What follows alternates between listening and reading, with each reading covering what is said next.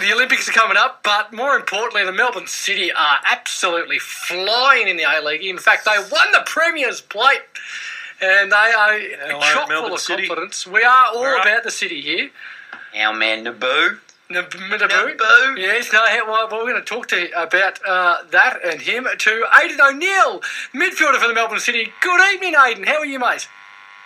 Yeah, very good, guys. How are you? Oh, we couldn't be better talking to you. How's it feel being the premiers of the league? Yeah, it's unreal. There's still a step to go. We've got to win the grand final. So that's where our focus is, and we're training harder than ever. Now, Aiden, representing possibly the Olyroos this year over the Olympics. Yeah, that's something to also look forward to. We've got that coming up, but at the moment, my full focus is here with Melbourne City to create another piece of history. Yeah, just to be sure, and that's not a pun, you are eligible to play for Ireland. Is that correct? What's that, sorry? Are you eligible to play for Ireland?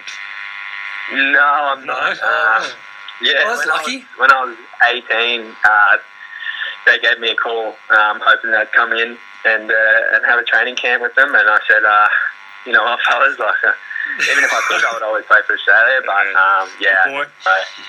no pass there. Now, speaking of your playing history, if we just go away from the game for a little bit, you played down at a place overseas called Fleetwood, kicked your first goal and had the COD Army celebrating. How did that feel, mate? Yeah, that was interesting.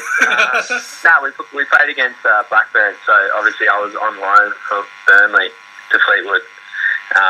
And obviously being a Burnley player, Blackburn is their biggest rivals. They were really loving that when I scored that goal. Very nice. Was it long range, or was it? Talk us through it. I'm trying to think. It's your first one over there. You got to know. Yeah, I think it just sort of fell to me in the box. I was playing a bit higher up at Fleetwood. Now I play a bit deeper in the midfield. Don't get that many opportunities to score. But yeah, over there I was playing a little bit higher up. That would have been a great thrill going over to Europe to play the great game of football. I mean, obviously you would have brought back plenty, and playing at such a young age, it just would have been incredible. Yeah, you really got to grow up very quickly over there. You just sort of thrown in the deep end, and I was, and yeah, great experience. Really grateful for the opportunities that I had over there, and then I had an opportunity to come here to Melbourne City and took it with both arms.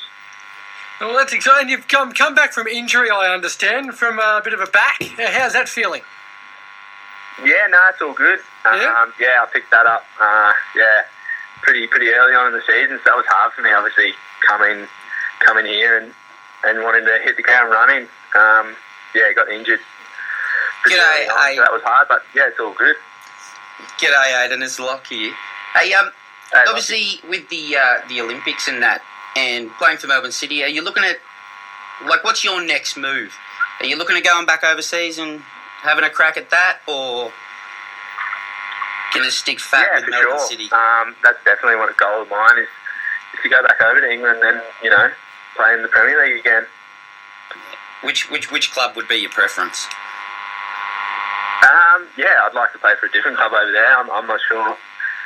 Whatever sort of opportunity would come up, I'd take any of them, to be honest. Take any of them. Well, I'd love you at my team, and that's Brighton, but they're still involved in the Premier League. I wouldn't mind getting you on our futsal team on a Sunday night when lockdown's done. If you're free, I'll give you a buzz and just get you to slide in there. That'd be all right. I don't know if my body will hold up on that bloody hard surface.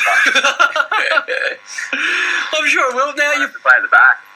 Oh, I've played in Lockie's team, Aiden, and I tell you what, you only need to be reasonably good at soccer to dominate that team. So I think you'll fit in quite well. But right. Before all that happens, you got a game against the Victory this weekend. Huge match, and they're actually surprisingly in good form. Unlike the other two, the twice that you've played them before. Are we expecting another 6-0, 7-0 victory? It's tough to say. We'll be going in there exactly the same as we did in the first two games.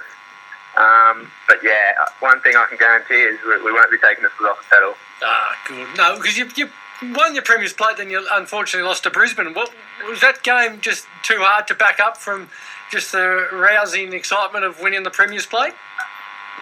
Yeah, it's an interesting one. Obviously, it was a quick turnaround. Hangover? There was quite a few.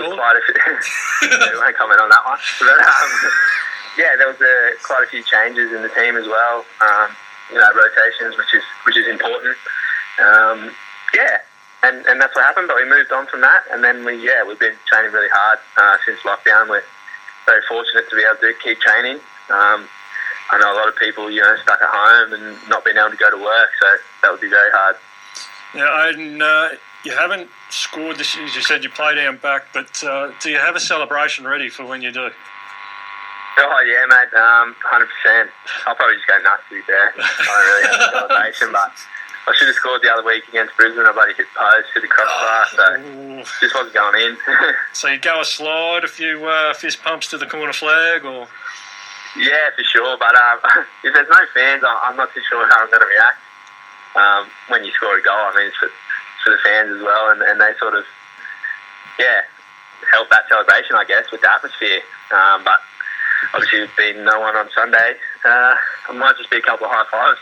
Is that what you're looking for, though, still as a back, to still get up the ground and get one through, or is your role just too defined to just sitting back and setting them up? Yeah, I mean, we've got so many creative players in our team as well as goal scorers. So, if the ball drops to me outside the box, then I'm going to have a crack. But yeah, a lot of my role is setting up for defence if we do lose the ball up top, and making sure we can't get counter attacked and that sort of stuff. You've also played for the Central Coast Mariners and Brisbane Roar, and you've played more games for those two. Is there any sort of massive difference between what the Melbourne City are doing and what they did when you were there? I'd say attention to detail. Yeah. Here at the City, the coaching staff and what we've got access to here, and just the attention to every small detail here is massive, and the way we train. I mean, it wasn't really a surprise of how well we've done this season with the team we have and how hard we work, and it's just paid off. Were you at the Central Coast when Usain Bolt was trying to get a game? Yeah, I sure was. You were? What was that like? What was like playing him? Guy. Yeah, football ability, not great. But not a bad guy, but surprisingly not as quick as you'd think in football terms. Right. So, you never really are you going to run 100 metres in a game. So. Did you have him covered, mate? Yeah, I reckon I had him covered. 10, 15 yards. That's sensational. I'll be putting that on my resume. So, hang on. Why are we just aiming for the soccer team for the Olyroos? Why are we aiming for the 100-metre sprint, come Tokyo? Yeah, that's it. There's a couple of boys in our team that would be very quick. I'm definitely not up there as the quickest. Fantastic.